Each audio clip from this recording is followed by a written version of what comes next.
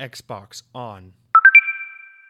Welcome to Xbox On, a podcast with one host about one console, Xbox. I'm said host Jesse DeRosa, and on today's episode, we'll be talking about the latest Xbox news for the week of July 15th, 2021, including Deathloop will likely come to Xbox after all, Ghostwire Tokyo has been delayed, Phil Spencer weighs in on Sony's DualSense controller, and more.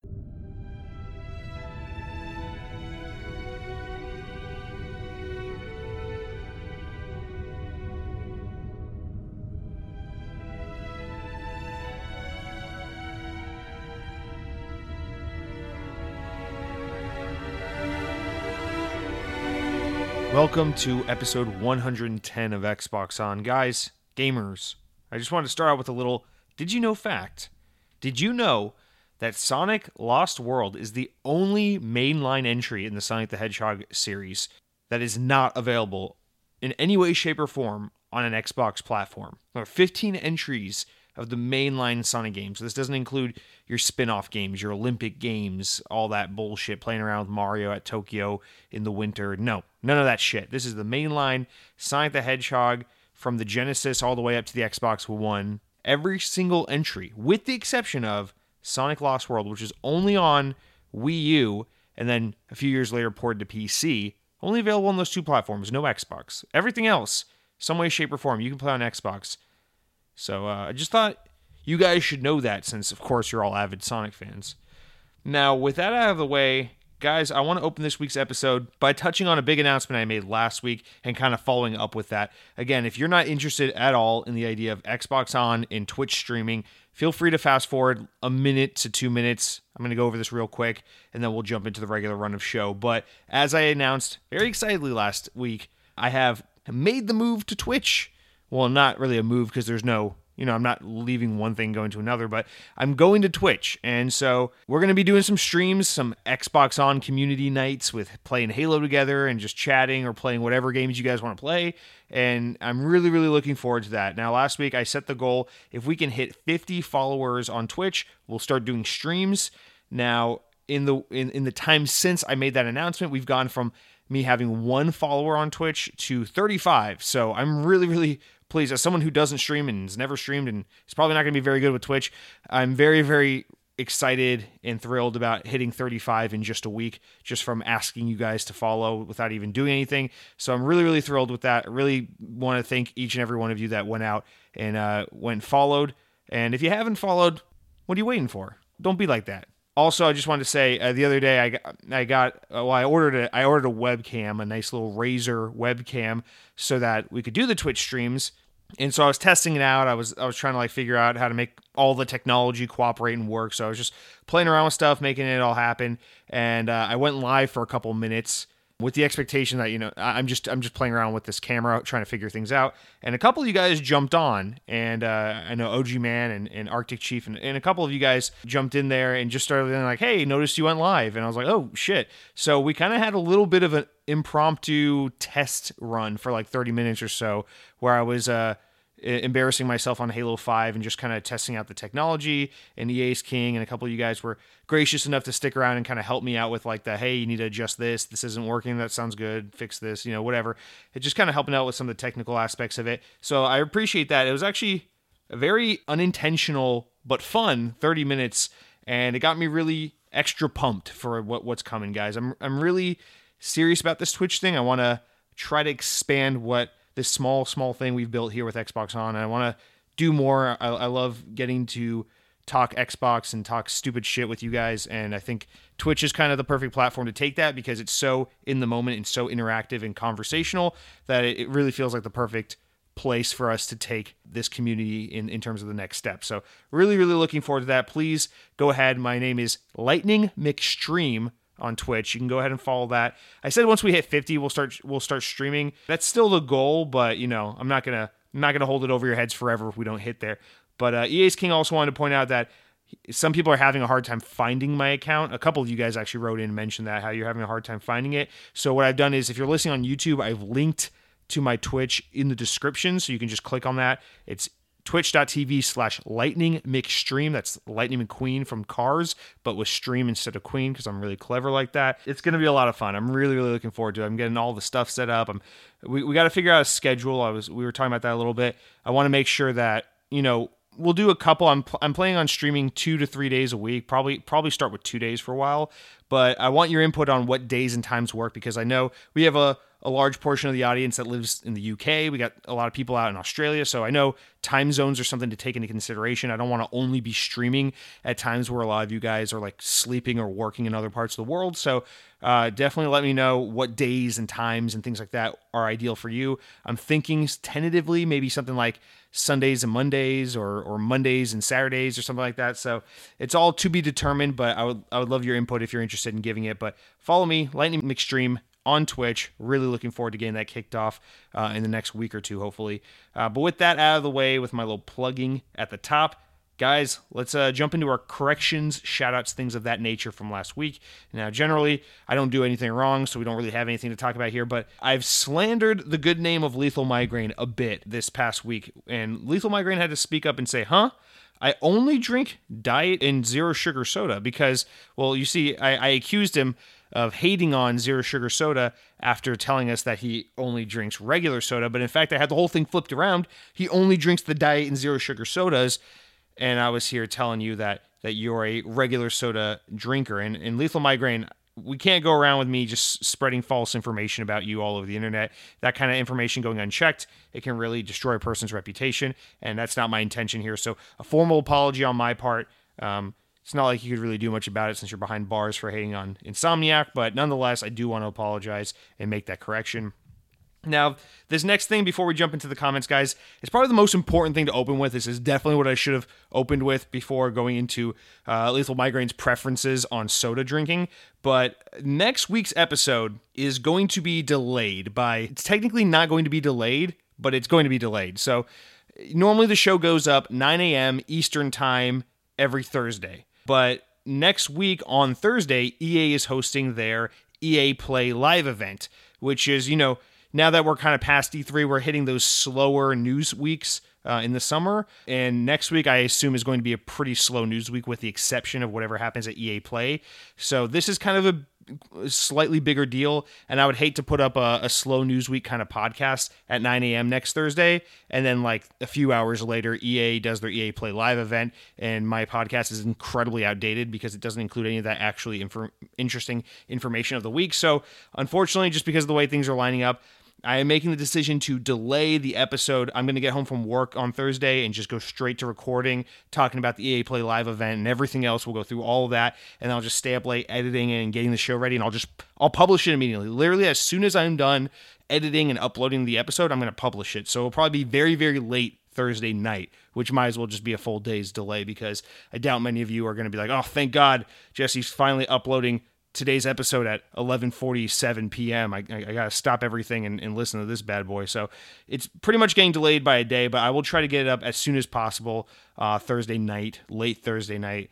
But nonetheless, just want to make you aware of that. So if you are the kind of person that relies on the 9 a.m. every Thursday, this is when the podcast goes live. My apologies to you, but I think this is for the better because next week's going to be a pretty tepid, pretty slow news week if we don't do this. So I think it's what we got to do here. So thank you for your understanding with that. And with that all out of the way, let's jump into our regular comments, shoutouts, whatnot. They all come from YouTube. You know how it works. You think to yourself, wow, how do all these awesome people end up being right on the show? It's like, well, they know all about the YouTube. So you go over to youtube.com. You look me up at Second Best Gaming. That's where you'll find my channel. Click on that bad boy and you'll see a playlist dedicated to Xbox On. Click on the Xbox On playlist. Look at the latest video, the latest episode of the podcast. That's where you're going to want to leave your comment. You go ahead and you leave a comment on episode 6. I'll be like, oh, how cute. You remember the summer of 2019. Guess what? I'm not reading your fucking comment. You leave a comment on the latest episode or you don't leave a comment at all. But with that said, with that one tight restriction in place, I'll go as loose as I can on whatever you want to say. You can say any kind of comment. You can say something really nice like, Jesse, EA basically might as well not even be video game news because all they ever talk about is concept art and games that are 7 years away from release, and in gotcha tactics and in microtransactions. Those aren't video games. So you're delaying your podcast for basically a corporate media cuck circle, whatever you want to call it. Dumb idea, Jesse. You're gonna lose out on a lot of listeners next week, and it will probably ruin the show, and no one, and your mom will probably stop leaving nice comments for you. So dumb idea, dumb podcast, dumb everything. That's a mean comment. I'm still going to read you on the air. You could also leave a nice comment like, Jesse, I understand you got to do what you got to do. EA is being incredibly inconsiderate by hosting their EA Play Live event the same day Xbox On goes live. The audacity, who the hell do these guys think they are? Regardless, we support you in what you got to do, and we'll idly stand by as we wait the additional 12 to 15 whatever hours it takes for the show to go live. Thank you so much. I'm going to read that comment on the air. Our first actual comment comes from none other than EA's King, who says, I still never ate at Taco Bell and I never drank Mountain Dew.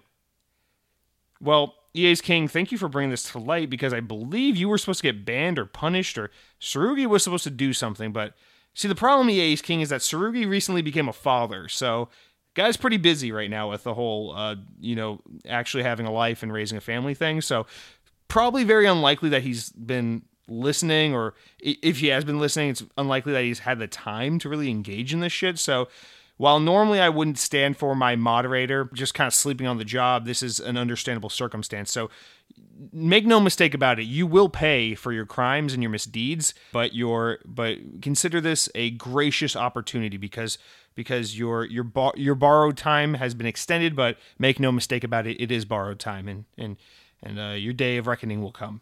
Mojo writes in, this is a spark of a series of comments you guys left this past week about egg salad. So I titled this the Egg Salad Sparked Some Discussion section of the comments. Mojo says, egg salad, bro. Now we're talking. Me personally, I like it with a little salt and pepper and a pinch of paprika stuffed inside of a sub roll for the win. That sounds great. It's basically what I've been eating nonstop lately. Anyway, now there's many varieties of sandwich salads. We basically got egg salad, chicken, seafood, tuna, and ham salad, but if you're eating that, I assume you're a psychopath. Now, Jesse, how do you roll when it comes to salad sandwiches? And the whole Kojima thing guaranteed is going to be talked about and dissected by every content creator in the gaming sphere till the point of no return. And because of the Microsoft deal he has, the PlayStation trolls are going to be talking shit the whole time.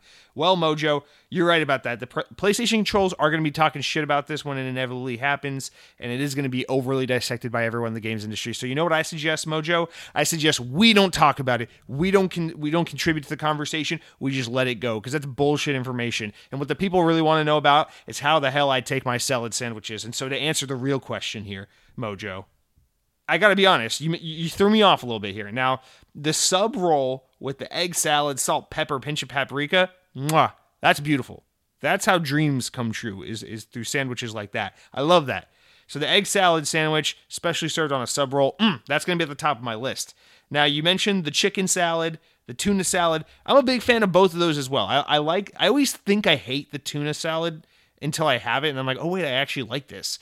And the chicken salad, I know I like it. It's just not as good as the egg salad, but there's a time and place, don't get me wrong. Now, I will say as a non sequitur real quick, over at Disney World, at the Disney Springs, there's a little restaurant. It's owned by the people that do Planet Hollywood. It's called the Earl of Sandwich. This is a quick service, $7 sandwich, hot sandwich grab-and-go place, kind of like a Jersey Mike's, kind of like a Firehouse Subs, one of those kinds of places, but better because it's more fun and it's at Disney. And they have a tuna melt. It's a little sub roll, tuna melt, lots of creamy cheese and mayo and shit, and they just melt that shit, and it's so goddamn good.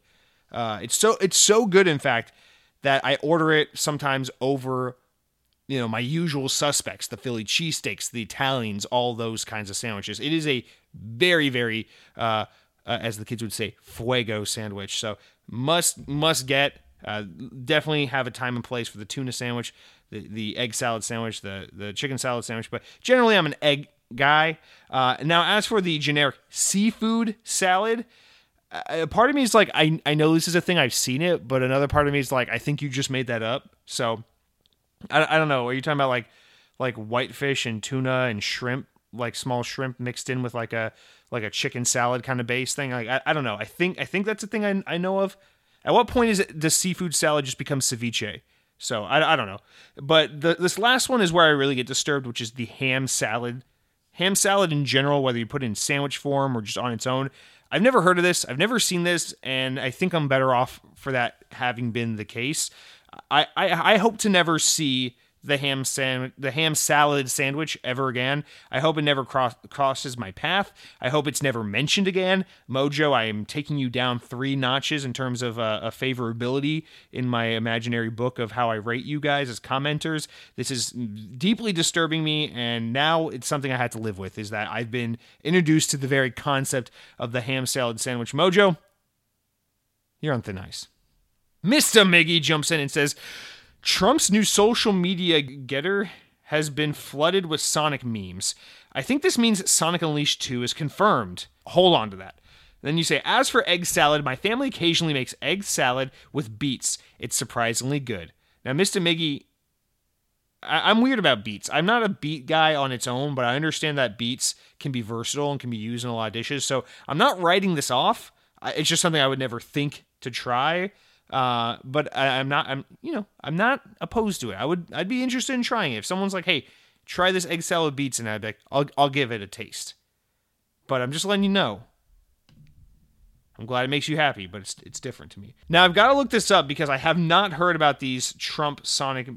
Oh no, this is real. Okay, apparently this is real. Of course, when I Bing Donald Trump Sonic memes, the very first thing that pops up is, our hard-hitting reporters over at Kotaku saying, with an article titled "Sonic Smut is Flooding Donald Trump's New Social Network." So just real quick, we're not going to get really into this. I'm not even going to read the story. I'm just going to kind of scroll around and look at photos, but okay, apparently this is a thing, and no, I don't know how I didn't know this, because I actually really follow the Sonic community closely. I follow Sonic Reddits and Discord channels and YouTubers, and I see a lot of this on my Twitter feed, but apparently this has gone right over my head. But that's the name of his stupid social network thing. Okay, I'm better off not knowing about this, but I'm gonna just assume. All right, I'll just leave it at this one meme. It's a picture of Sonic from the early aughts TV show Sonic X.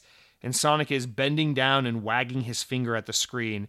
And the meme just reads, "Kids, don't let Donald Trump block out the Mexicans." So take that information as you will. But yeah, this is apparently a thing. Hey, if Sonic becoming, just nothing but troll fodder on Trump's social media platform, if that's what it takes for some reason, some way, shape, or form, to get a Sonic Unleashed sequel, direct sequel to Sonic Unleashed, I'll take it. I'll do whatever. Dude, we can upend any aspect of any political system anywhere in the world if it means we're going to get a Sonic Unleashed 2. I mean, just completely devastate countries, overthrow governments, destroy lives, whatever we need to do to get a Sonic Unleashed sequel. I'm willing to make that sacrifice on behalf of others. I don't know. I'm dumbfounded. I'm recording right now, and I'm trying to come up with something to say, but this is happening, and I'm a little dumbfounded in this very moment. So, Mr. Miggy, you just turned my whole world upside down. Made me forget about ham salad sandwiches for a minute there. So, thank you for that. Lethal Migraine jumps in and says, our local Pepsi distributor runs the vending at my job. They have amazing egg salad sandwiches. When you make your own egg salad filling, treat it like a deviled egg. Put in a little pickle juice when you're mixing it, and when it's on the bread, top it with paprika, a little black pepper before then putting the top slice on it. You need to replace your girlfriend, by the way. She has terrible taste in food, clearly. Of course, that's in relation to me saying my girlfriend doesn't like egg salad sandwiches. But more important than that, Lethal Migraine. Here we are in complete agreement. Egg salad sandwiches are good, the way you like to make them, a little deviled egg-like with some pickle juice, black pepper, paprika. These are all good things, Lethal Migraine. This is me, for once, just being nice. Good comment. Nice combination of ingredients. Maybe one day we can get together and enjoy an egg salad sandwich as friends. Now, next up, I really want to... I know usually I try to avoid the super, super long comments, but this one reads really fast, and I thought it was really cool. So, DDG Sailor wrote in, first-time commenter, and I thought this was just a really cool series of anecdotes and little personal stories that just, I don't know, this was for me one of those rare moments where, not rare moments, but one of those moments where I read a comment or something happened as a result of me doing this stupid podcast every week, and I was like, oh shit. Like, people actually listen to this podcast, and it just, I don't know, it was a cool feeling. So I want to read this. I want to share DDG's Sailor's comment, and I hope you guys will be interested in what he has to say. He goes, been listening to your podcast for about a year. I lived in Japan when I started, but now I live in Hawaii. Did a search for Xbox on Apple Podcasts, and you were on the list. Laughed so hard the first time I had to subscribe. You are funny as hell. Thank you. That's why I read it, was just to pat myself on the back. But no, seriously, thank you. Continuing on.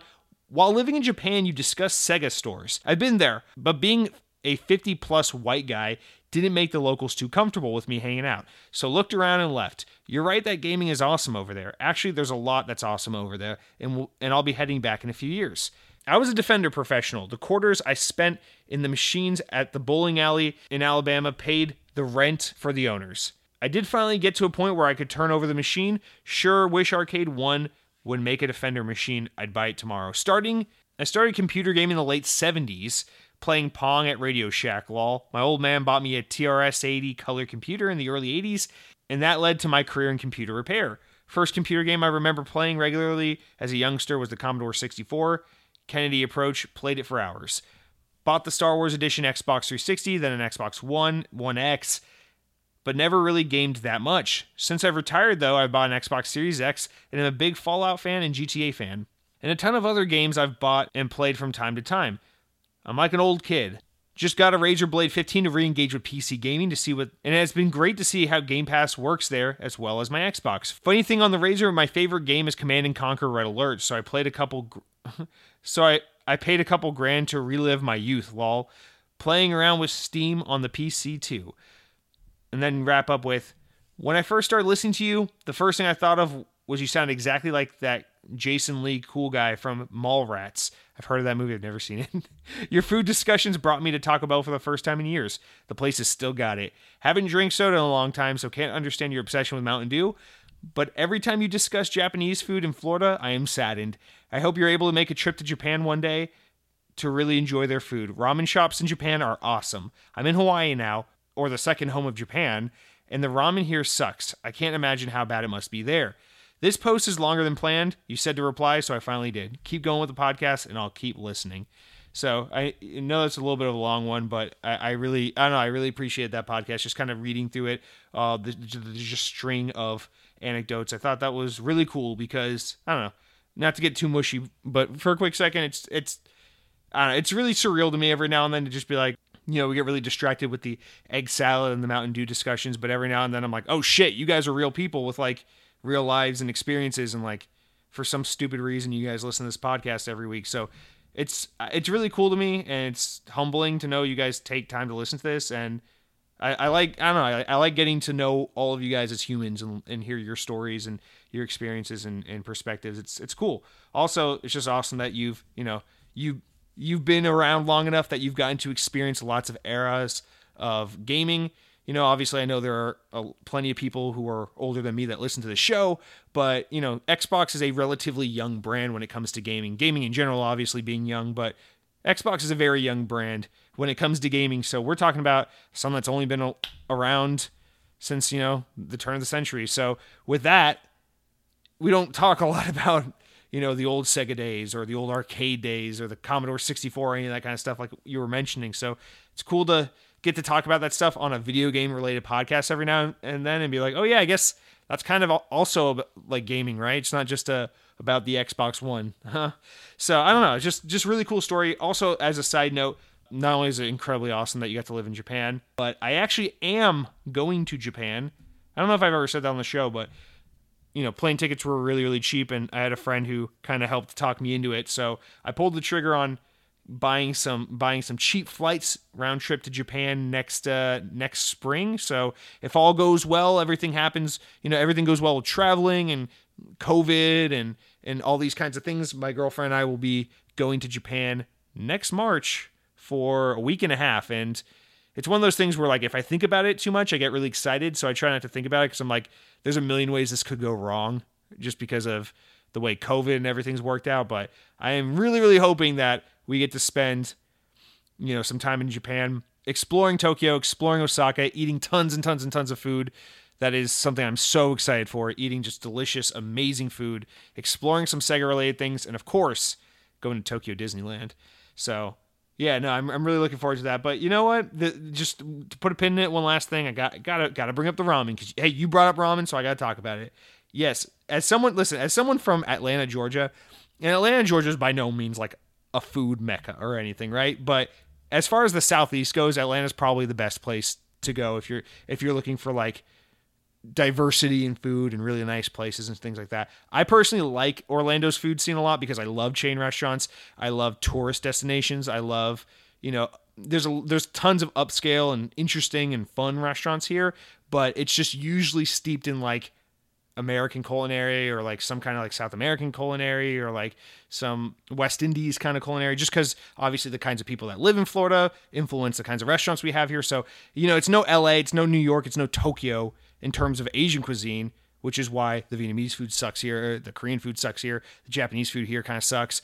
There are some okay places, but I do miss Atlanta sometimes as far as Japanese food goes for two reasons. One, I actually worked in a Japanese restaurant my last few years in Atlanta before I moved here, and I loved our ramen so fucking much. We had a dual broth ramen, which was fish broth and like tonkatsu pork broth, and it was so fucking good.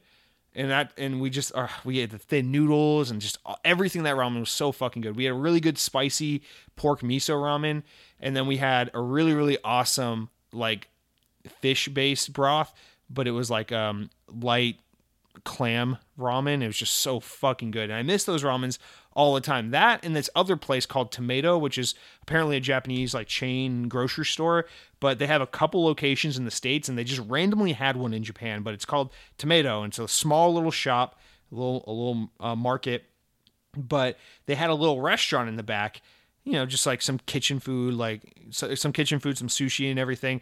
Nothing like super over the top, but god damn, the food was just so effective and cheap and good for the price. And I miss that stuff. I think about it all the time. I'm like, why can't we have something like that? Orlando's food scene, when it comes especially like Asian food, is very, very like from the approach of like gringos trying to wrap their brains around quote unquote exotic Asian food. So it's a lot of those like fusion restaurants where they're like, here's fucking kung pao chicken and fried rice and kimchi, so it's just very like overpriced, good but not great, like Americanized approach to Asian food, and it is incredibly disappointing. But for every boring ass, not illegitimate kind of like Vietnamese or Japanese or Chinese restaurant we have here in Florida, at the very least, it means there's like a really killer like Puerto Rican place or Cuban place or a really good barbecue place or a really good, like fucking Disney restaurant that does this or that or whatever. So there's tons and tons of food I love here, but yeah, God damn, I'm especially after I go to Japan, I know it's going to destroy me having access to good food for a while and then coming back here and not being able to get that shit again. But nonetheless, we're talking too long about non-Xbox stuff, so let's talk about some Xbox stuff. Sexy comments from Sexy Boys. Sweaty Bandito jumps in and says, I just finished playing It Takes Two with my girlfriend. Highly recommend. I thought she'd get over it about 10 minutes in, but when I was the one saying we should go to bed now, she was just like, hey, let me just finish this part real quick. So many excellent set pieces, and the art style is amazing. Well, Sweaty Bandito, that's even more confirmation that I need to get to this game. I think my girlfriend and I could try and play it together. I don't know. Usually I'm the one with the low patience for these like couples co-op games, so I'm the one I have to worry about in terms of like keeping my cool and sticking to this. But I really want to see this game through, and now I got your recommendation, Sweaty Bandito, and I mean, after all, you're the one who tried to hide an Xbox Series X from his girlfriend, so who better than to take? I'm just kidding, but no, seriously, I really do want to play this game, and I'm glad to see that you guys enjoyed it. So.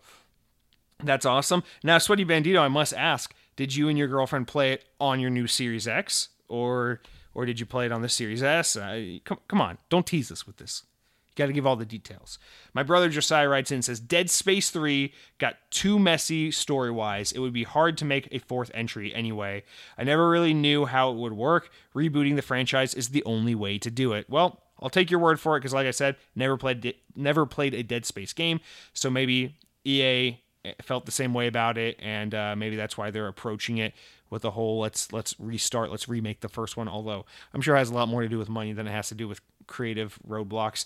Now, rounding out our final comment of the week, guys, we got none other than Hot Toddy saying, Jesse, streaming on Twitch? Let's go! You know, like gamers always say, like, let's go when something happens. It's like Battlefield 2042 gameplay reveal coming out in October, and everyone's like, let's go! And then someone's like, Xbox has got really good exclusives, and Phil Spencer thinks it's cool to play on Xbox, and everyone's like, Xbox is better than PlayStation, let's go! And then Hot Toddy's like, Jesse's streaming on Twitch, and it's like, let's go! And then Mario jumps out of a pipe and says, let's go! And anyway, I just have 49 Twitch accounts left to make. Also, can you put a link to your Twitch, because I can't find it? Yeah, we already talked about the Hot Toddy. God damn it.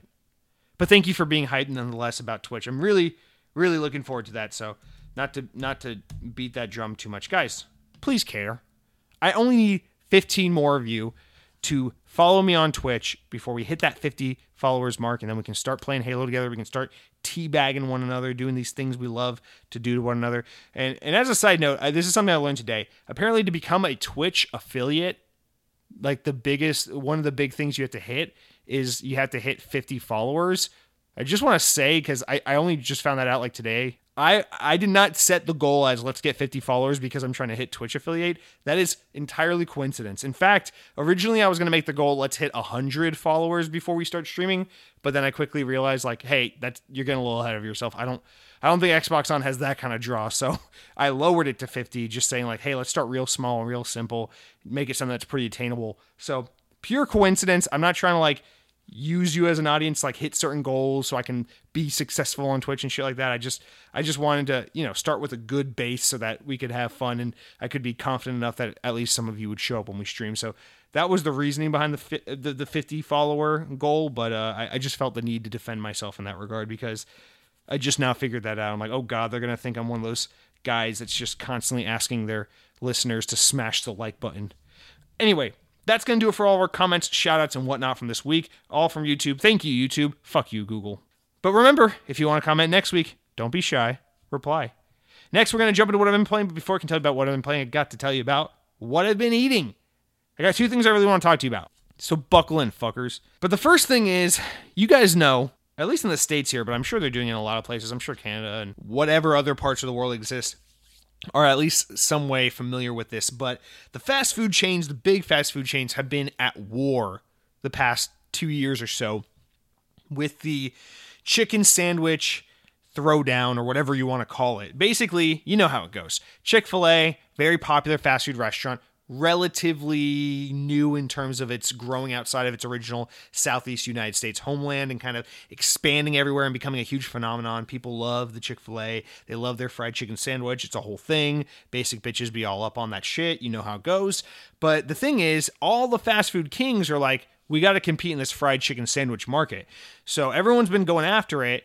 And I think what really has made what's really allowed for this battle to persist is the fact that someone hit it. Because McDonald's famously has been trying to compete with Chick-fil-A by having a comparable sandwich for so very long. I remember McDonald's like trying to compete with Chick-fil-A with like a home-style chicken sandwich back like when I was in high school, and then they tried again like 3 or 4 years ago, and now they just tried again this past year or so. So I know McDonald's, for one, has especially been trying to combat this for a long time, but it's gotten out of hand. Wendy's is doing it, Popeyes is doing it, but that's the thing is the thing that's allowed this to persist is that against all odds, somehow Popeyes of all restaurants was able to pull it off. They were able to make a chicken sandwich that was actually good enough to put up a decent fight with Chick-fil-A. Now, as I was discussing with my girlfriend this past weekend, personally, as someone from Georgia, the hometown of Chick-fil-A, who's had nothing but tons and tons of Chick-fil-A my entire fucking life, I got to be honest, and also as a huge Popeyes fan, I got to be really honest with you. I think the Chick-fil-A sandwich and the Popeyes sandwich are about equal. Because at Chick-fil-A, and I've complained about how I don't like Chick-fil-A's overly friendly service, but here's what's good about Chick-fil-A. The chicken sandwich is great there. I'm not going to deny it. I don't really eat Chick-fil-A anymore because I'm so tired of it. I've had it way too many times in my life. I've gotten Chick-fil-A fatigued. But I recognize that a Chick-fil-A sandwich is technically a very good sandwich. It is very good, especially for fast food. I think it's pretty solid value for what you're getting. But here's the thing about Chick-fil-A. It's got that McDonald's consistency thing going on where it's like every time I go to Chick-fil-A, I know I'm going to get exactly the same thing I order every time. It's going to look, taste, and be the exact same thing every time. They are very, very consistent with always hitting the same quality mark, no matter what location I go to, no matter what time of day, whatever the case. Chick-fil-A is really good with consistency. On the flip side, I think Popeye's chicken sandwich, and maybe this is just because it's newer and I'm more excited about it, but I genuinely think Popeye's chicken sandwich is superior to Chick-fil-A's. The problem is Popeyes is so painfully bad at quality control, consistency among locations and times. You go to a Popeyes, it's a fucking crapshoot. I love Popeyes. When it's good, it's some of the best fast food out there. But the problem is, you can go to Popeyes and the people that work there just don't give a shit, and they're understaffed, and they make your food wrong, and they give you cold fries and undercooked chicken or whatever the fuck they want to do. They don't care. It's one of those places. It's like going to Checkers. It's like, strap in, because this is going to be a fucking clusterfuck of a fast food order. Popeyes, they're not the very worst, but they're pretty low on the totem pole when it comes to quality and consistency with their food. When it's good, it's so good. But that's the problem with the Popeye sandwiches. I never know if they're going to make it right. Sometimes it's weirdly small. Sometimes it's really big. Sometimes they just put too much sauce on it. Sometimes it's cold. Sometimes they give me like the shittiest fries. And that's the thing with Popeyes is I'd say they end up being pretty even, because Popeyes is a better sandwich with really shitty consistency, and Chick-fil-A is a very good but not quite as good sandwich with incredible consistency. And so in that regard, I always put the two as kind of equals. Now, that is a massive preference for no fucking reason to say what I'm about to say, but Burger King has entered the chicken sandwich gang. Super late, by the way, I might add. McDonald's has been trying this for years. Wendy's tried it a year or two ago. Popeyes tried it like 2 years ago, whatever. This battle's been going on really heated for a while now. And Burger King, of course, being the fucking, I don't know, like junkie potheads they are, just like stoned in the fucking corner, not knowing what the hell is going on, just now decided at the tail end of a global pandemic, they're like, oh fuck, you think maybe we should throw our fucking our hat in the ring and see about making one of these chicken sandwiches? And they're like, well, we're out of flaming hot Cheetos cheese ball milkshake, so I guess if you want. And so Burger King has now come out, and it's been out for I think a couple months now. Actually, I'm a little late to the party on this, but they call it the Chick King, because all their sandwiches are like the King something or other. So it's like chicken.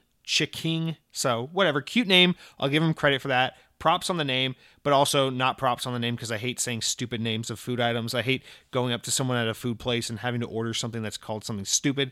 But nonetheless, the chicken sandwich, it's very obvious what they're trying to do here is compete with the Popeye, compete with the Chick-fil-A, compete with the McDonald's, trying to compete with the Popeyes and the Chick-fil-A. We get the idea. We've seen it a million times before. Let's order one of these bad boys and try it out. Guys, I feel like you should know. We're 110 episodes in on Xbox On. You should know by this point that when I say I appreciate and enjoy shitty food, I really mean it. There is almost no shitty food in this world that I can't find at least some way to appreciate. But I went to the Burger King this past weekend with my girlfriend, cautiously optimistic that maybe, just maybe, the Burger King chicken sandwich thing would be half decent. I wasn't expecting it to be Popeyes or Chick-fil-A good, but I was hoping maybe it's kind of comparable to what McDonald's is doing. Because, McDonald's king of fast food.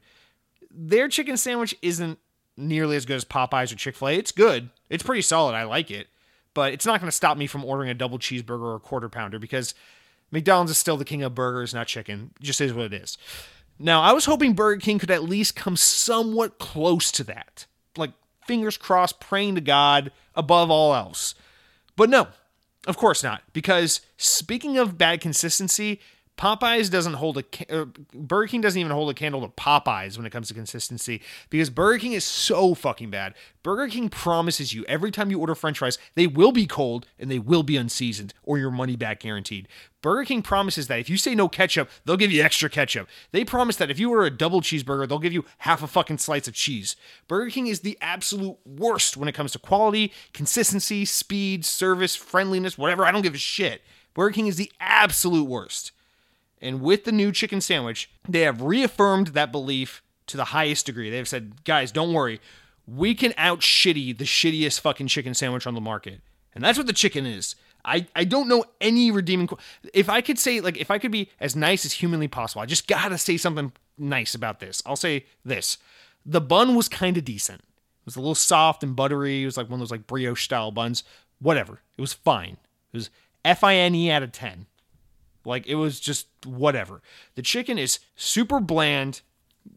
It's kind of meaty, which is like what you expect, but not quite meaty enough. Very, very bland, not seasoned well at all, not fun breading, nothing going on there really. The sauce they put on it is just not doing it for me at all. It tastes kind of like I forget what I compared it to, but it's just not good. It works against the chicken, not with it at all.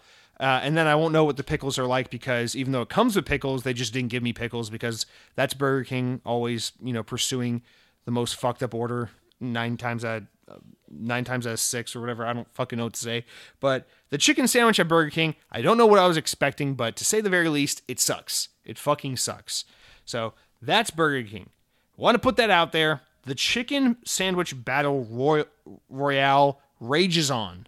And if we're playing, Fortnite or PUBG, and there's 100 chicken sandwiches falling from the school bus down onto the map, the very first fucking one that's getting shot is that Burger King sandwich. You can go fuck yourself. Let's focus on the real players. McDonald's, Popeyes, Chick-fil-A. Dude, even though the naked chicken chalupa isn't even technically in that realm, I would say the naked chicken chalupa from Taco Bell is a better Chick-fil-A like variant or alternative than the Burger King chicken sandwich. That's how bad it was. So Burger King, kindly go fuck yourself. And with that, that's it for what I've been eating, but I did want to give a little ode, I try not to talk too much about Disney food sometimes, especially like the table service restaurants, because the fun of the what I've been eating section is that it's always like stuff everyone has access to. Like you can go to your local grocery store and buy this snack, or your local Taco Bell and try this item. I want it to be generally something that most of you can, either partake in or relate to. So it's not really fun if I talk about like these one-off obscure table service restaurants at Disney World where you can only go there if you go to this Disney resort in Florida, maybe someday for vacation. It just seems a little like isolating. So I try not to talk about this stuff too much, but this past week, I went to this restaurant at Disney's Contemporary Resort called The Wave. It is my favorite like table service casual dining experience at Disney World. At their Contemporary Resort, which is the hotel where the monorail fucking goes through the hotel, fucking coolest place in the world. And I really love this restaurant because it's one of the lesser known, lesser popular Disney restaurants.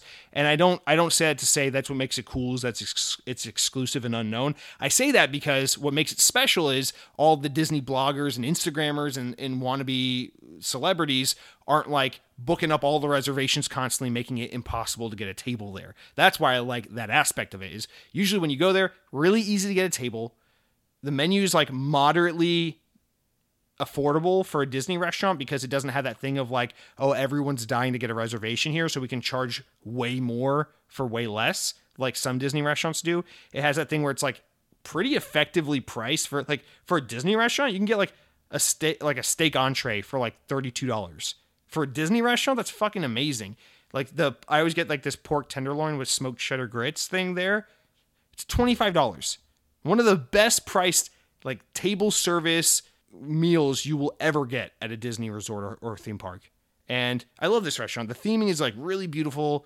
It's like this contemporary, like chill, kind of like neon blue thing going on with it, with like a weird like farm to table like kind of twist thing they do. It's really weird, but all the food there is fucking killer. There's smoked pork belly with coffee barbecue and smoked cheddar grits and poached egg.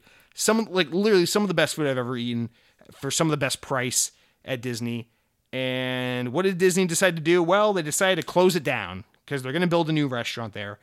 The rumor is it's going to be something really stupid. It's going to be some like family buffet restaurant with like the fucking Disney characters running around and signing autographs and taking pictures with kids. So needless to say, this place is going to get a lot more expensive in price, a lot shittier in menu, and start to focus to a different market that's going to make me not want to ever go there again. So this isn't an opportunity to shit on Disney. This is just an opportunity for me to express my gratitude to The Wave as a restaurant for existing all these years and being a place where I could go and get some of my favorite meals, and to just say, hey, I love you. I'm going to miss you. And this past weekend, my girlfriend and I went there.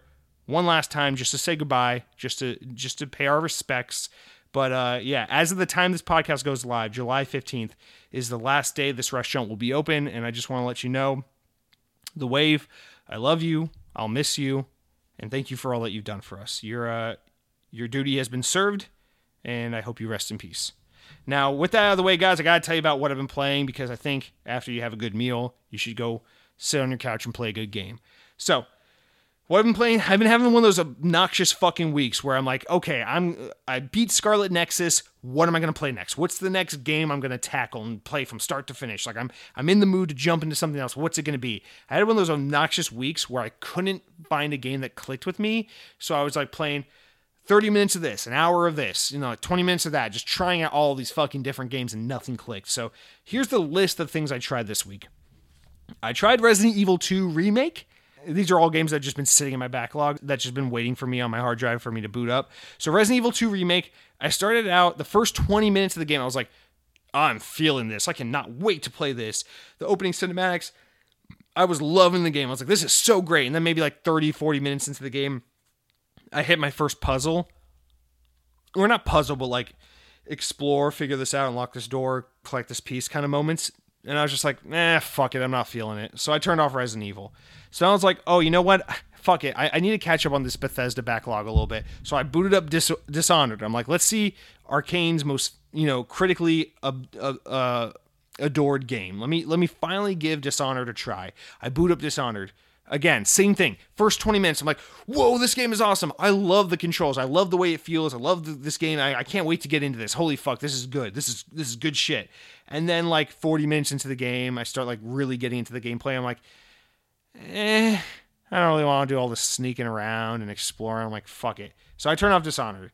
So then I go and I play some Sonic. I play a little Sonic Adventure 2, playing through some of that, just for shits and giggles, a little Sonic Forces. I'm like, okay, that was fun, but I don't want to play a game I've already played a million times. I want to play something new. So I'm like, okay, let me go back to Scarlet Nexus and try to beat the second campaign, because you can play the game twice, once as each character. I'm like, let me go back and play the game again from the girl's perspective and get all the other story elements I missed. I'm like, okay, let's do it.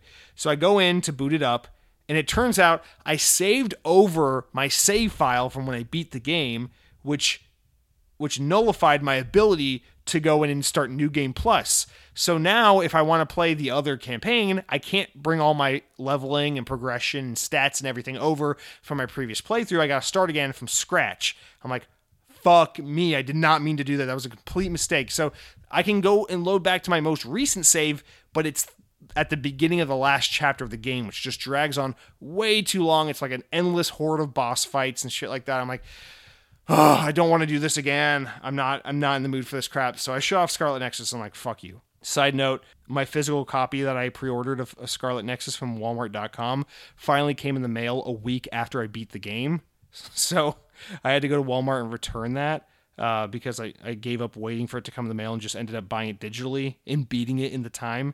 Originally Walmart said it would be 24-hour shipping. It took almost 3 weeks for the game to show up. So thought that'd be a funny thing to throw in there. But finally, I just ended up playing some Call of Duty Zombies, mostly for the weekend, just listening through some of my podcast backlog and playing some Call of Duty Zombies on Black Ops Cold War, because there's a new Zombies map coming out this week I'm really excited about. So I was just like, fuck it, I'll just get hyped about the new map and play some Zombies. Actually had a pretty good time just zonking out and playing some COD Zombies and not thinking too much about it. So that's kind of what I was playing. Nothing like definitive, which kind of made me feel like I was just wasting time, but I had fun while playing these games, so I guess that's all that matters, right? So with that out of the way, guys, that's it for what I've been playing. That's it for what I've been eating. Let's jump into the actual run of show, starting out with the news. All right, so it's another one of those post-E3 midsummer kind of slow news weeks, so we only got 3 big stories to go through, but guys, we're going to make the most of it. We've still been managing to hit that just under 2-hour runtime anyway with slow news week, so whatever. But anyway, good news stories, fun news stories. I think you'll be very interested. Starting with this first one. Shortly before the famous Microsoft cross-Bethesda deal that was inked last year, we learned that 2 upcoming titles from the publisher behind Elder Scrolls and Fallout would be making their way exclusively to Sony's new PlayStation 5 home console. These 2 games, of course, manifested in the form of Arcane Studios' Deathloop and Tango Gameworks' upcoming Ghostwire Tokyo. This eventually led to some ambiguity on the hopes that these titles would ever come to Xbox, which we've been slowly learning more about in recent months. However, now we have updates on both titles, including some good news, bad news, and a decent amount of remaining ambiguity. First, let's talk about Deathloop, which up until this point has never ever been mentioned in any way, shape, or form before in regards to an Xbox platform. However, after a new trailer dropped following Sony's recent State of Play stream event, which took place last year, highlighting the game in great detail, a disclaimer was placed on a trailer that read, quote, console exclusive until at least September 14th, 2022. This not only confirms the timed exclusivity nature of the game on Sony's console, but it also confirms the inevitable move to Xbox and more broadly, Game Pass, once that September 14th, 2022 date comes and goes, which is, of course, exactly 1 year after the game makes its initial launch on PS5 this September 14th. As for Ghostwire Tokyo, on the other hand, this is where the bad news comes in. Now, while we thankfully already knew that the game would only be a timed exclusive for PS5, we now have learned that the game has been delayed until sometime in 2022. The publisher took to Twitter this week to make the announcement, but originally the game was set for a vague 2021 release window, so perhaps a delay is not so surprising at this point in the year. However, Ghostwire Tokyo likely has a very similar contractual agreement, so the title cannot come to platforms outside the PlayStation ecosystem until 1 year after the game's launch, whenever that ends up being. So that means that the game being delayed on the PS5 also inadvertently delays the game on Xbox, as the new start date for the timed exclusivity has been pushed back at this point.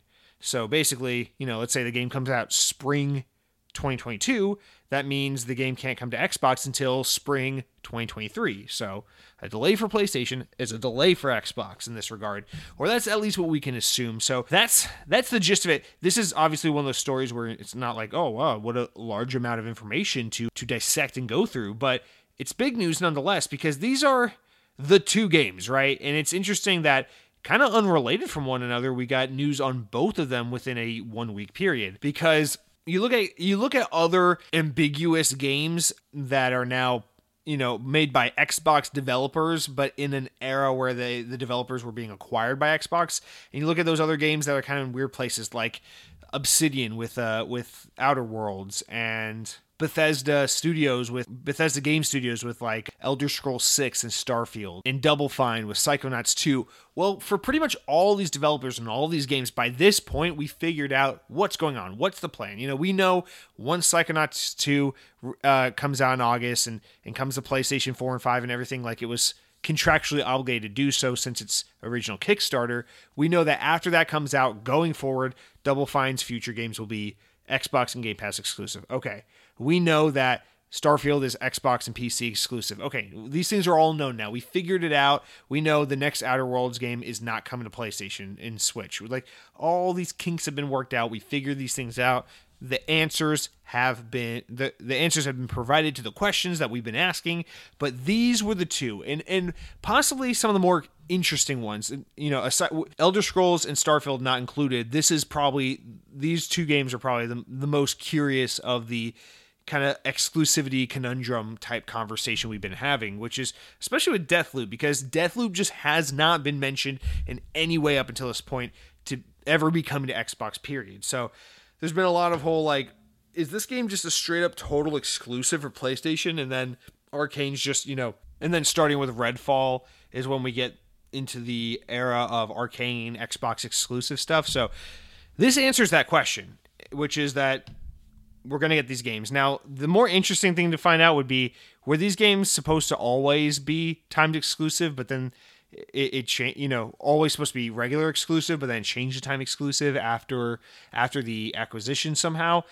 I don't think so. I'm sure they were always timed exclusive because I can't imagine, with the history that Xbox and Bethesda have, it's hard to imagine a world in which there are Bethesda games that never come to Xbox. This isn't a world where Bethesda didn't get acquired by Microsoft, but I guess stranger things could have happened because we know that Bethesda and Sony were having talks behind the scenes about potentially buying exclusivity for Starfield on PS5 before Microsoft came in and bought Bethesda. So I guess anything's possible, but nonetheless, we now have these concrete answers that these games are making their way to Xbox. It's just going to be a matter of waiting a year or so until after they've released on PlayStation for us to get them on Xbox and PC and Game Pass and all the rest. So it sucks that we have to wait, because of these time exclusive deals, but it's good to know we're getting these games, especially for me with Ghostwire Tokyo, because that's a game I'm actually really interested in playing. That's Tango Gameworks' first game I've ever been like, oh, okay, I'm definitely playing that game. So very excited about that. Also, I watched the State of Play that Sony had last week, and I've been a little like mild on Deathloop up until this point, but after seeing that 9-minute gameplay demo they did, I'm sold on Deathloop now. That game looks really good, especially after playing a little bit Dishonored and getting a feel for the controls. I can tell Deathloop definitely has a very Dishonored like control scheme and feel to it gameplay wise. You can just tell by looking at it that it probably handles and feels a lot like Dishonored. There's a lot of Dishonored DNA in that, kind of like Deathloop is to Dishonored what Apex Legends is to Titanfall kind of thing. And that makes me even more excited because the 45 minutes or whatever I played of Dishonored this past weekend, I kept saying to myself, I'm like, man, I really wish I could play this game with like Xbox Series X graphics because the 360 graphics kind of look like shit, but I guess Dishonored 2 probably looks good. Anyway, this has me excited. This is good news, and it alleviates a lot of the concern and weirdness surrounding these games. But still, there is this weird thing of like, these games are going to come out. For example, Deathloop is going to come out this year, and there's going to be a weird conversation about how an Xbox-owned game developer is putting out a game exclusively on PlayStation this fall, on PlayStation's new console. And it's going to be like, okay, that's weird. And then in a year, we're going to be having a weird discussion where it's like Xbox is finally getting access to that game from that developer they own on their console after it's been exclusive to their competitor's box for a year. And then that's going to be a weird conversation. And then after that, we'll be in the place where it's like, okay, cool. Now all the weird PlayStation holdover stuff from all the, because Psychonauts 2 will be out by then. Ghostwire Tokyo, once that's out, and Deathloop, once that's out, we're good, right? That's the last of it all. With all the weird hang-ups of like these developers having to fulfill obligations with other companies prior to the acquisition. So this, by the time Tokyo or Ghostwire Tokyo hits Xbox is the time where we should see the last of this weird thing of a Microsoft owned studio having to put out their games on other platforms and withhold it on Xbox and things like that. But really nice to finally have an update on these things. The other weird thing though, I will say that kind of lines up with this though is, first of all, you got to imagine if you're Microsoft and you're looking at these contracts, you're thinking literally as soon as these games can come to Xbox, we want these games on Xbox, because that's not a pretty picture to have. That's not a pretty narrative to have running out there of like, oh, we have these games from our teams that are not available on our platforms but are available on our competitors' platforms, and you want to rectify that as soon as possible.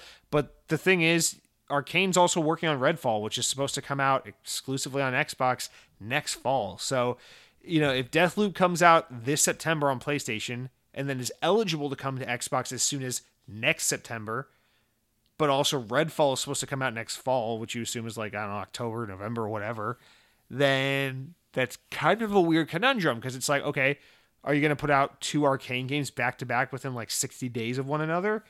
Maybe. I mean, obviously Arcane has multiple studios. They're a French studio. They have a team in Texas, and I think they have a third team somewhere. I forget, but I mean, they're quite a large, studio that's split up into multiple teams. So in terms of like the game development task, it's not an impossible feat to pull off by any stretch of the imagination, but just the idea of them, I don't know. I guess stranger things have happened, right? Because if you look over on the PlayStation side, Insomniac just put out Spider-Man Miles Morales in November, and then like 6 months later put out Ratchet and Clank PS5, or Rift Apart or whatever it's called.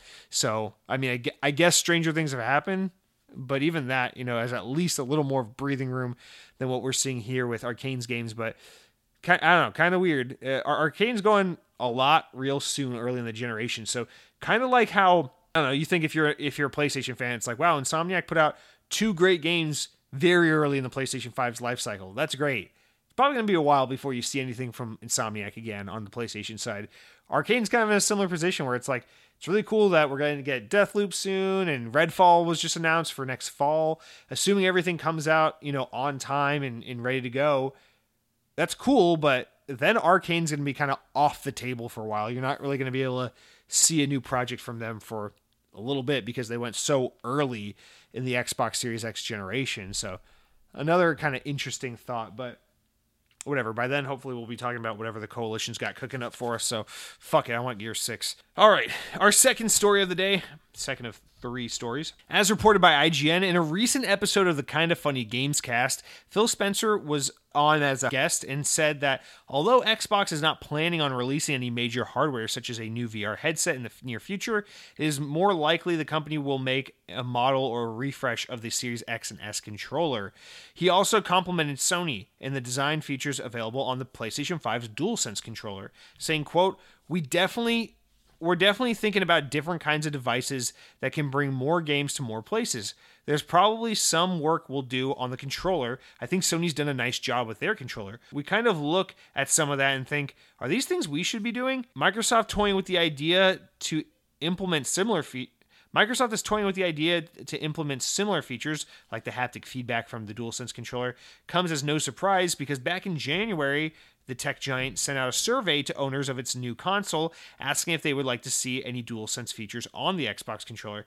Spencer also touched more on the topic of VR with Xbox, noting once again that Microsoft is not focused on VR on Xbox hardware, which is a story I think we talked about back in 2019, saying, quote, we're watching what happens on PC as it relates to VR specifically. The best experience I've seen so far is the Oculus Quest 2, and I just think the ease of use being untethered to the console or the hardware box itself just doesn't, to me, require it being connected to the Xbox in any way.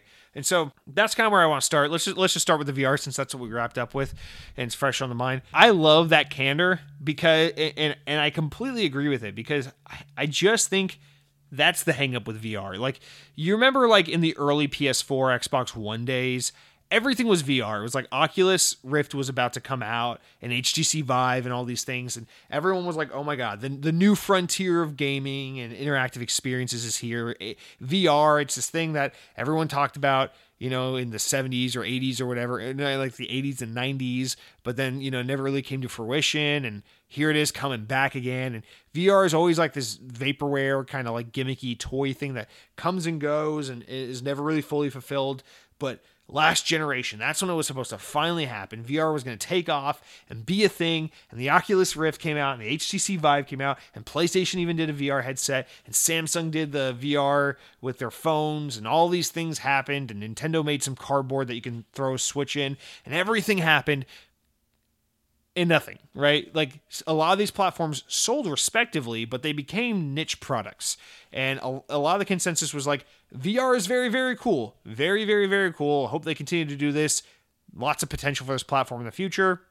It's cumbersome as fuck to set up. It's not fun to use all the time. It takes a lot of energy to be like, I'm in the mood for VR. It's also really hard to market because it's a very intimate one-person experience. You can't really sell someone on that unless they're putting the headset on themselves. So VR has just kind of been relegated, despite the hype, to this very niche product.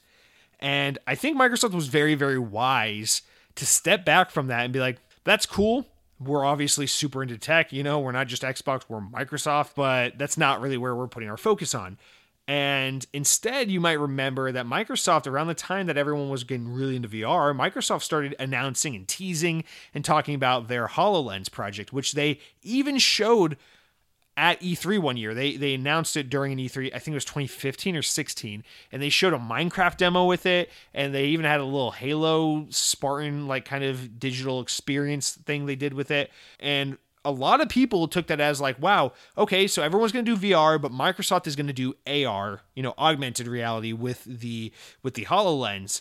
and then it ended up kind of like fizzling out. No one ever really heard of HoloLens again. Well, this is one of the rare examples where like my enthusiasm for Microsoft altogether kind of comes in handy rather than just being specifically into Xbox, because despite the common belief, HoloLens didn't go anywhere. HoloLens came out. It was very successful.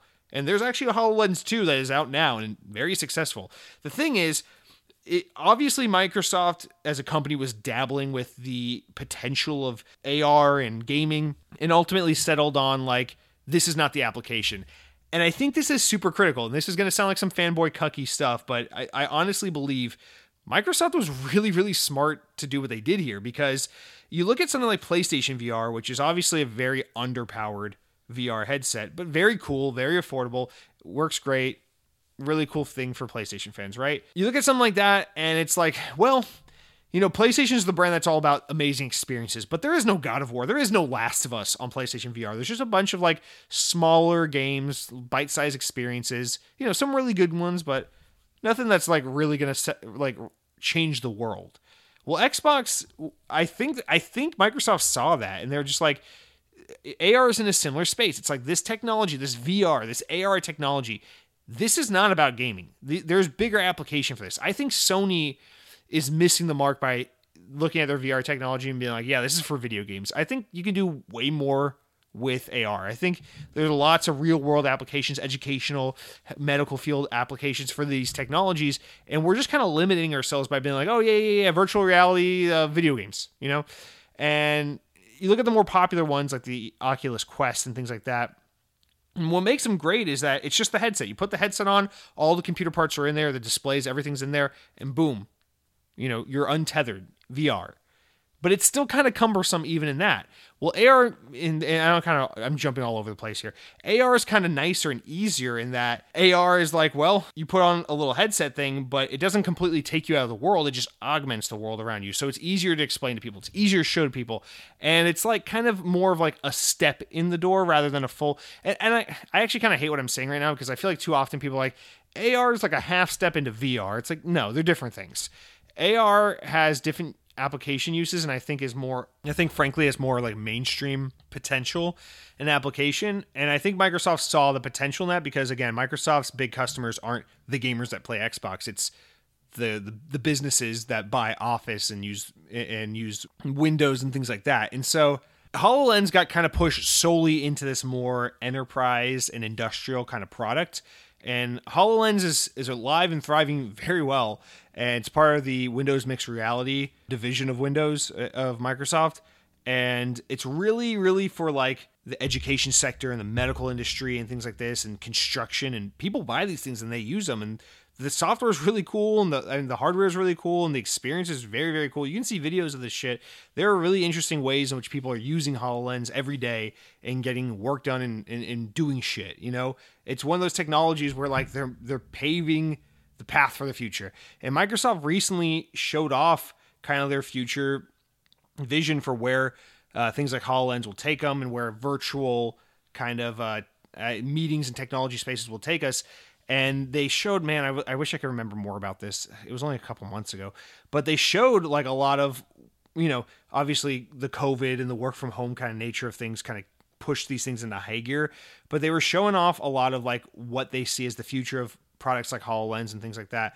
And it was a lot of like virtual workspaces, you know, in Star Wars where they're talking like holograms, and it's just like, there's a hologram just standing up and it's like an avatar that moves around and stuff. Like, Microsoft is working on technology for these very things right now. With you put on a HoloLens headset and, you know, your friend who's in Australia and you're in fucking Washington State can work together on like some fucking project you're doing together, right? From different parts of the world, just through augmented reality. You know, one person can have the headset on and see the virtual avatar of the other person, and they can reach out and they can interact with each other, and they can move files and they can touch things and they can interact with their systems and their programs in certain ways as if they're standing right there with each other face to face.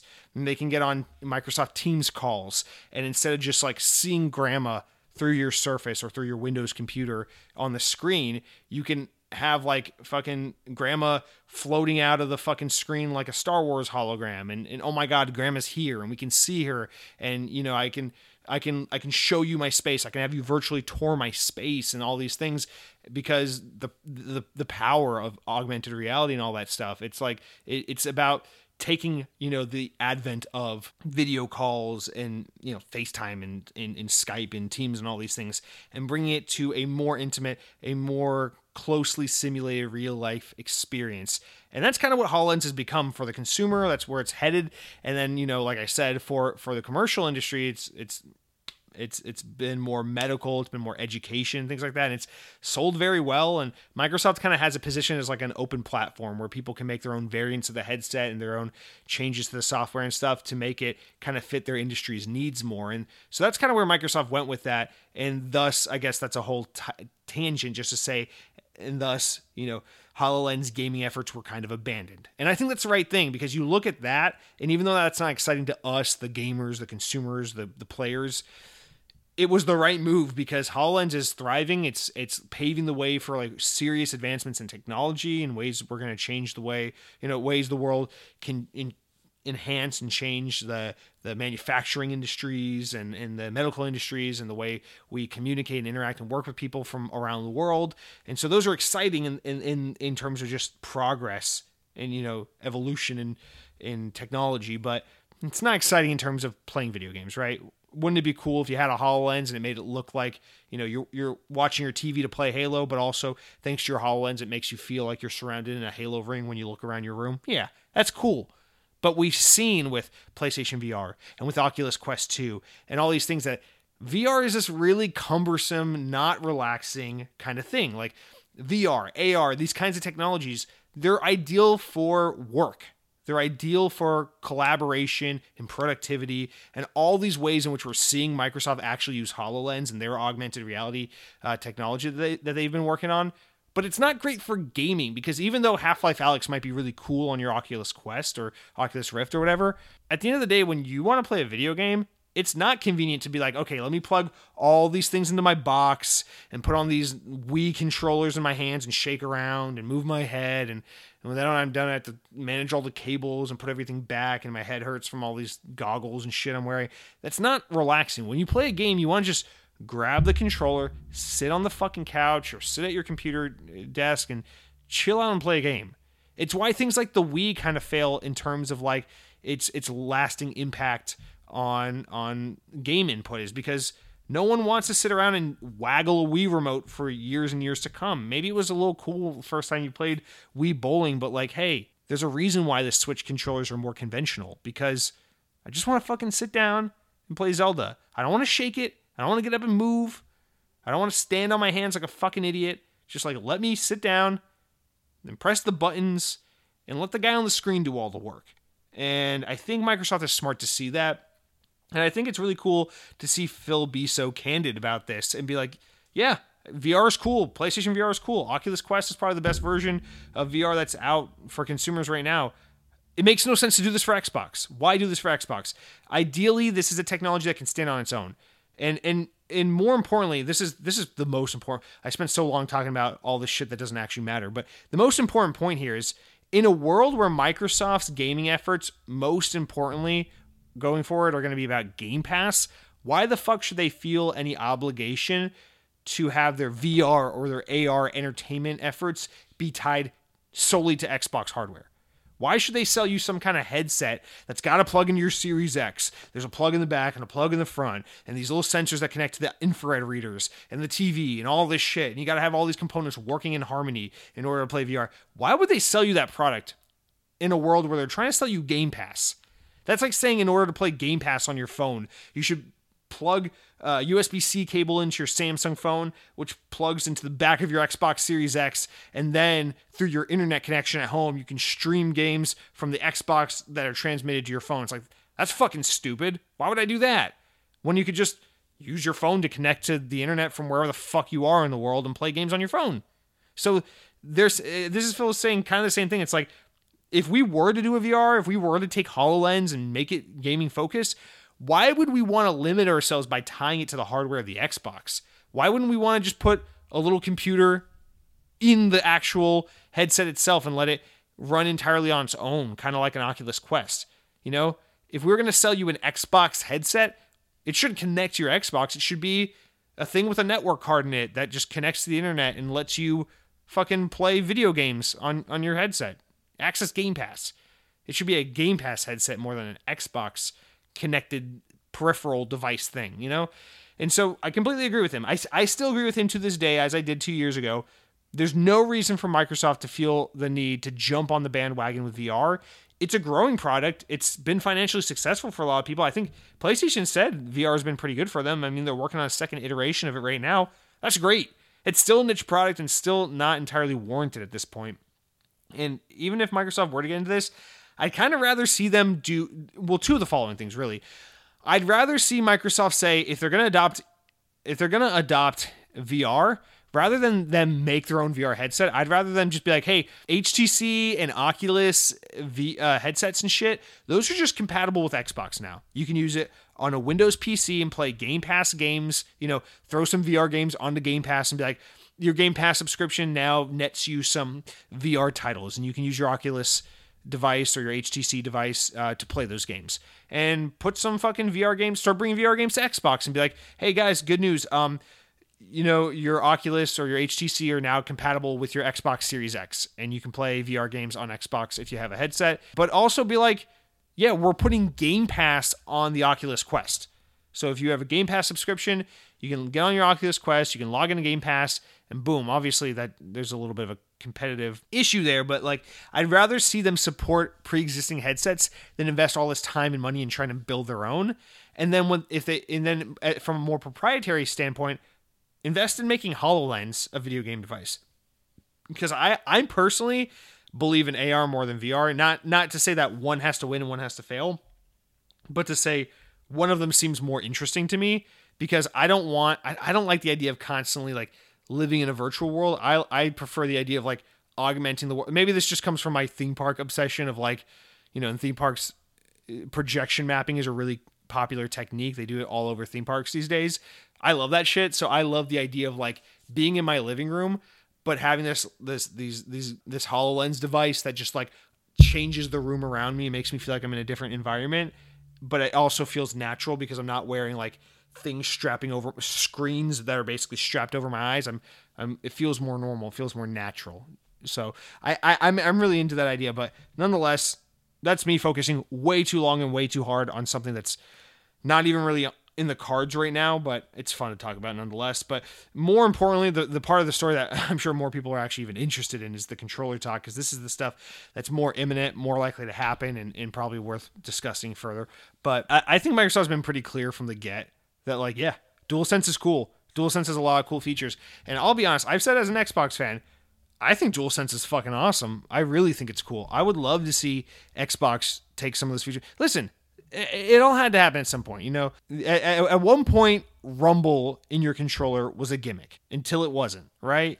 At one point, analog sticks were kind of a weird thing to have on a controller until they weren't. At one point, triggers on a controller were a weird thing to have. Bumpers and triggers were a weird thing to have until they weren't, unless you're Nintendo, who still fucking doesn't have triggers on their controllers. God, fucking Nintendo, help them. But I feel kind of similarly about the DualSense. It's like, I see a lot of Xbox fans kind of like being haters and stuff, being like, oh, the haptics, this shit's so gimmicky, it's so stupid. It's like, dude, I'll be honest, as someone who used to have an iPhone who doesn't have an iPhone, one thing I really loved about iPhone that I don't think any Android device comes even close to replicating is how fucking cool the haptics are in iPhone. That stuff's really good. That stuff feels really, really good and really adds a level of connectivity to your device. Those kinds of things matter. Those little touches actually really do matter with experience. Those kinds of feedbacks. They're subtle.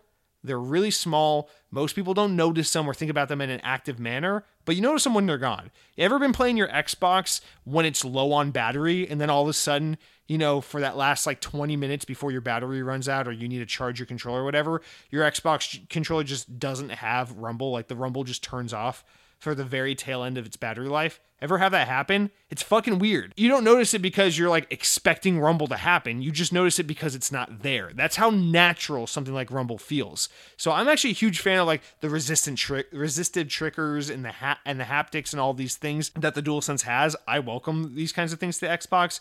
At least more so just the general haptics. I finally got to hold a DualSense controller when I was in Atlanta a month ago or whatever, because I went to my brother's place and he has a PS5, so I got to hold the controller and play like Ratchet and Clank for 2 minutes just to kind of get a feel for it. And I mean, the controller doesn't feel revolutionary, like just holding it and playing it. I still think the Xbox controller looks and feels better, but the haptics, when you get a feel for them, I'm like, yeah, this is exactly what I thought it would feel. It felt exactly what I thought it felt like. It feels like you took the iPhone haptics and threw them in a video game controller. And personally, I'm all about it. I think it's awesome. So I like seeing Phil be kind of transparent about this and direct about it and just being like, yeah, those are cool features. We should probably put them in our controller at some point. Because to me, there's nothing to be ashamed of in saying like, hey, our competitor came out with a really cool thing, and we think we're kind of lacking something by not having that thing. It happens all the fucking time. Listen, someone always has to be the guy to set a standard. There's a reason why every fucking phone is a slab, little tiny iPad-looking thing. It's all touch display like. The iPhone set the bar for like what a mobile smart device should be and should look like. And I don't know, like I don't see many people going around being like, oh man, Samsung Galaxy, Google Pixel, that's just an iPhone ripoff. It's like, maybe people said that back in the day, but no one says that now. They're just like Android or iPhone, you know? But you could say one's just a ripoff of the other. It doesn't matter, dude. If someone comes up with something that's functional and it works, you know, whatever, dude. Adopt it. Make it better. You know? Fucking Windows Phone, in a lot of ways, looked like iPhone and Android, but it was better. And that's how it set itself apart. It just did everything better and added its own flair to things. So I kind of hate this idea of like, because PlayStation does this one thing that Xbox doesn't do, Xbox should steer clear of that so they don't look like copycats. It's like, no, dude, if PlayStation's doing something cool and you think you should add it, go for it, man. Like, I don't know. So I think we'll definitely get these things. I think it is inevitable. I feel like they're just going to wait a couple years into the console's life cycle because you don't want to burn a bunch of people, especially now that they just brought the Xbox Design Lab back. You don't want to burn a bunch of people by being like, yeah, make your own controller or buy all these new controllers or get this new console with this new controller and then be like, nah, fuck it. The old controller's gone. Here's this. So Xbox, for example, Xbox One came out in November 2013. And then the first time they refreshed the controller, like seriously during that generation was, I think in 2016 when the Xbox One S came out. You know, it's when they did like the bumpers were a little clickier and around the Xbox home button area, they changed it a little bit and they added a little more grip on it. So, you know, they revised that controller once or twice, you know, after about 2 or 3 years. So I think it'd be pretty appropriate if maybe by the end of 2022 or early 2023, they're like, hey, here's the updated Xbox Series X controller and it has haptics in it. That'd be cool. Or maybe you make an Elite Series 3 and that has haptics in it. So for your Pro control, I don't fucking know. Whatever you want to do. I'm all for it. And I know it's a little controversial with the resistive triggers. People are like, that kind of actually makes it harder when you play games online. Turn it off. It's an option. Turn it the fuck off. Who cares, man? Leave it there for people that want it. Turn it off for people that don't. And also, when everyone adopts it, once Xbox adopts it, that's when it becomes a standard, right? Because if you're a third party, if you're a Ubisoft or an EA, you're like, should we really design a game with haptics in mind just for PlayStation users? It's like, well, if everyone has it, you know, if Xbox and PlayStation have it, then yeah, you'll see more and more people, more developers accommodate these features because they'll be like, every platform has it. It's a technology in every controller now. Might as well take advantage of it. So personally, I think it's cool. It adds another level, another layer of just like smooth, subtle immersion. And I think it's fun. I don't know. I think new technology is fun. I'm someone who kind of goes for gimmicks, even though I was just ripping on Nintendo a little bit. I always enjoyed the Wii controller. It's not my favorite controller. I'm glad that, you know, the Wii controller isn't the standard for video game controllers in 2021. But, you know, back in its time, I enjoyed the Wii. There were games where I was like, motion controls made this game better. Generally, I prefer just a regular gamepad. That's what I love about Xbox. They have a not broke, don't fix it kind of mentality, and it's been great. But at the same time, I'm glad we have analog sticks. I'm glad we have triggers. I'm glad we have rumble. Those were all novel concepts at one point, you know. Look at an NES controller.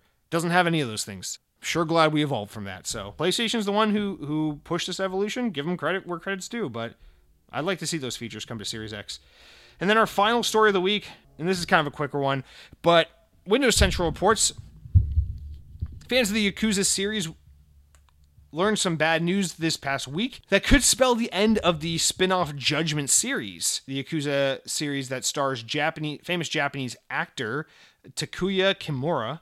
According to sources from Japanese outlet Nikon Taishu, and sourced by Kotaku, Kimura's talent agency, Johnny and Associates, are against releases of PC versions of Judgment because they don't want Kimura to appear in PC games. The site suggests that because Johnny and Associates, quotes, has strict control over the likeness rights of his talent, and the use of their image online is still limited to a few. I don't know what that means. The report also claims that Sega is very interested in bringing both Judgment and its upcoming sequel, Lost Judgment, to Steam. But because the agency is blocking this from happening, the series may end after Lost Judgment's release. Quote, the report states, quote, the game makers have decided that if they cannot distribute the game on Steam, it would be very difficult for the business standpoint in the series to continue on, meaning that it would end after Lost Judgment. So I can understand where Sega's coming from this because, just simply put, like, PC is a huge market. It is a massive market. So if you are greenlighting a game or, you know, deciding on the future fate of one of your franchises based on the platforms you can release it on, it's a pretty big deal for someone to be like, oh yeah, well, you just straight up can't put it on PC, you know? Like, it was one thing back in the day when it was like, oh, the game's coming to just PlayStation and PC, but not Xbox, because Xbox was obviously the smallest install base of the three. But, you know, nowadays to be like, oh yeah, your game can come to PlayStation and Xbox, but not PC, considering that PC is the largest install base, it's like, are you fucking kidding me? That's a lot of potential customers you're just leaving out just because this talent agency is like, yeah, you can't use our character's likeness on PC games. Now, clearly the article doesn't go into that, why that is, but I assume it's something incredibly goofy in Japanese, so I don't know what to say about that. But no, all joking aside, I have no fucking clue what that's about, and unfortunately, we're not told here what that's about. So it's purely speculation trying to figure out what's going on there, but you almost normally I don't side with like the big company, but I almost don't fault Sega for being like, well, fuck it, this is the Last Judgment game. If you're telling us, you know, potentially the biggest of our three markets, well, I guess PlayStation's probably the biggest just because it's big in Japan, it's big here, it's, you know, it'll probably be the platform where the game sells the best, but, you know, PC, a massive fucking market, you just can't release your game there. Fuck it. Like, so arbitrary. So that is potentially awful news. And you'll remember, actually, I don't know if you'll remember because this is before Xbox One was even a thing, but back in the day, one of the Yakuza games, back before the series was ever on Xbox or anything like that, there was a similar controversy where I can't even remember. I'm sure if I go back, I'll know now since I'm a Yakuza fan these days. I'll probably know more specifically who they were talking about.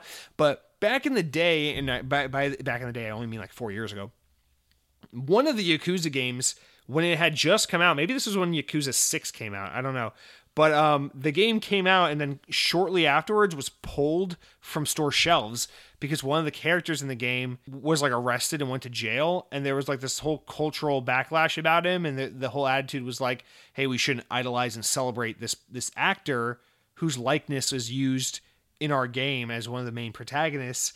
So they pulled the game literally off store shelves, removed it from digital storefronts, and then they had the animators go back and change the character model throughout the entire fucking game and on the box art just to change it away from that actor's likeness into a new character, just so that people couldn't associate that actor with the original actor who was then, you know, thrown in jail. So it's been like 4 or 5 years, so sorry if the details seem a little rushed or fuzzy, but I remember that happening. So this isn't the first time we've had a really weird Yakuza series where it's like something to do with some actor's likeness has gotten in the way of this franchise in some way, shape, or form in a negative way.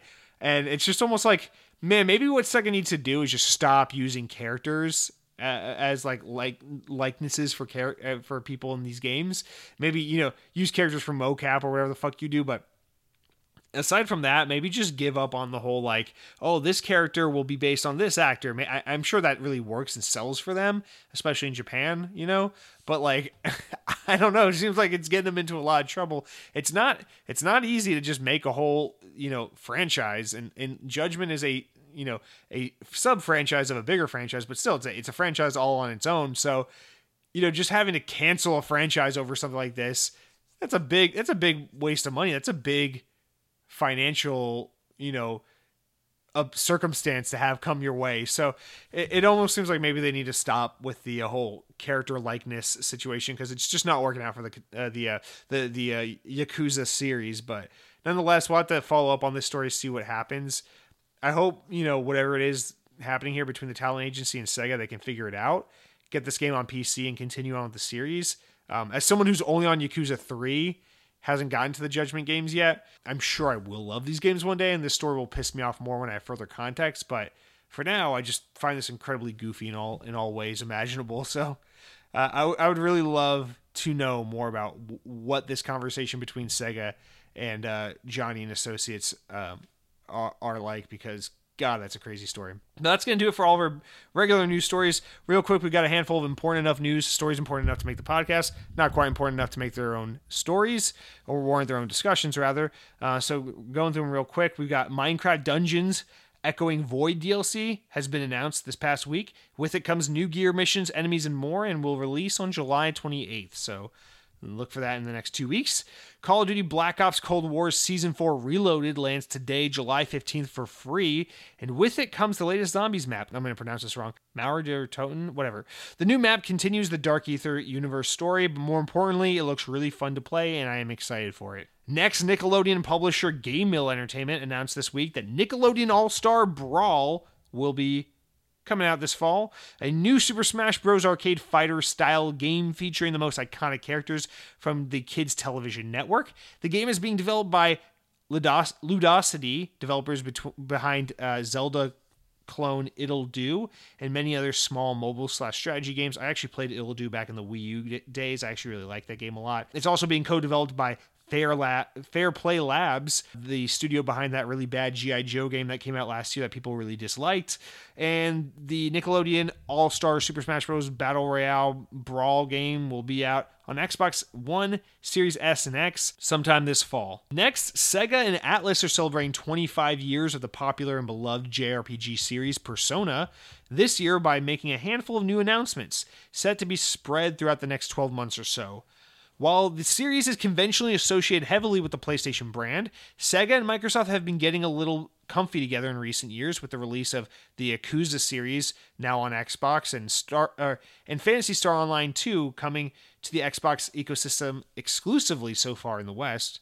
Here's hoping that somewhere in all of these new announcements we will hear something maybe about the Persona franchise migrating over to the brand with a green X on it. And finally, lastly, let's wrap it up. When The Witcher 3 Wild Hunt gets its next-gen upgrade later this year, it'll also be getting some free DLC based on the recently released Witcher Netflix series that was met with a surprising positive reception from audiences and critics alike.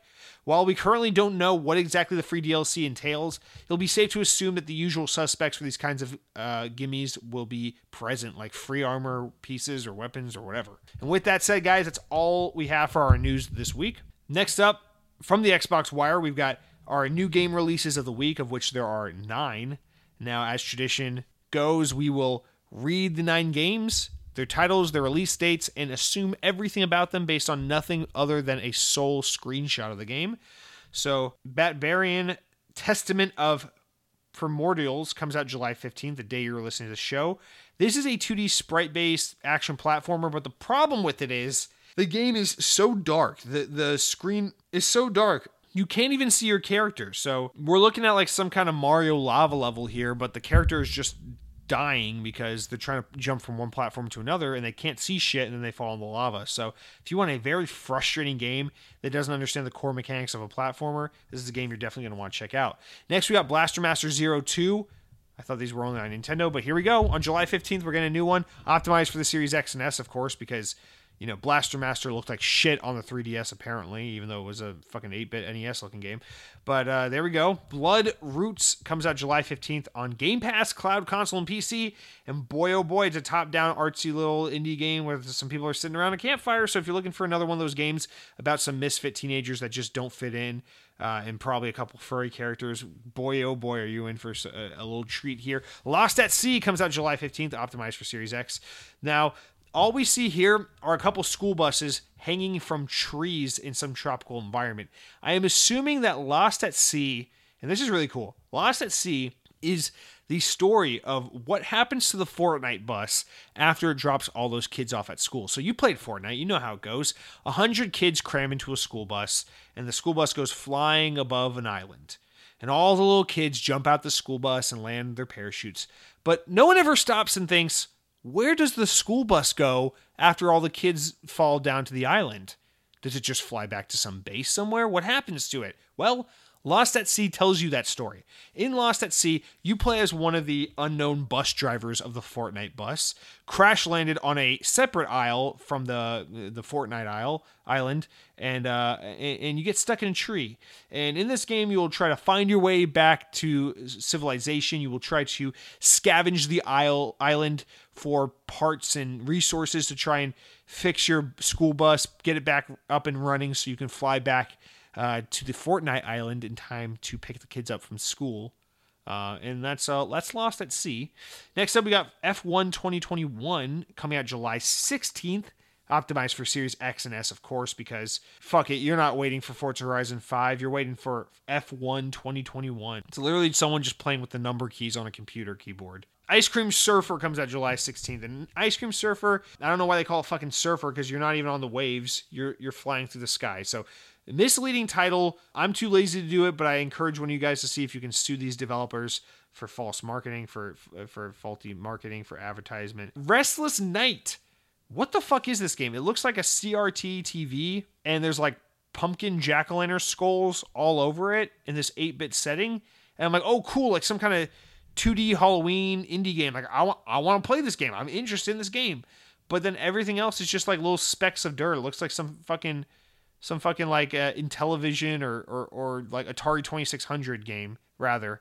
And it's like frustrating on the one end because I'm always down for a cute little indie Halloween game. In fact, I've played a decent amount of these, like Forever Halloween and Pumpkin Jack, but this game's not doing a good job of selling itself. In fact, it literally looks like some guy was designing sprites for his Atari 2600 game, and then his kid jumped in when his dad was like taking a shit or something and started just going MS Paint all over the screen. So I'm not sure what to make of that.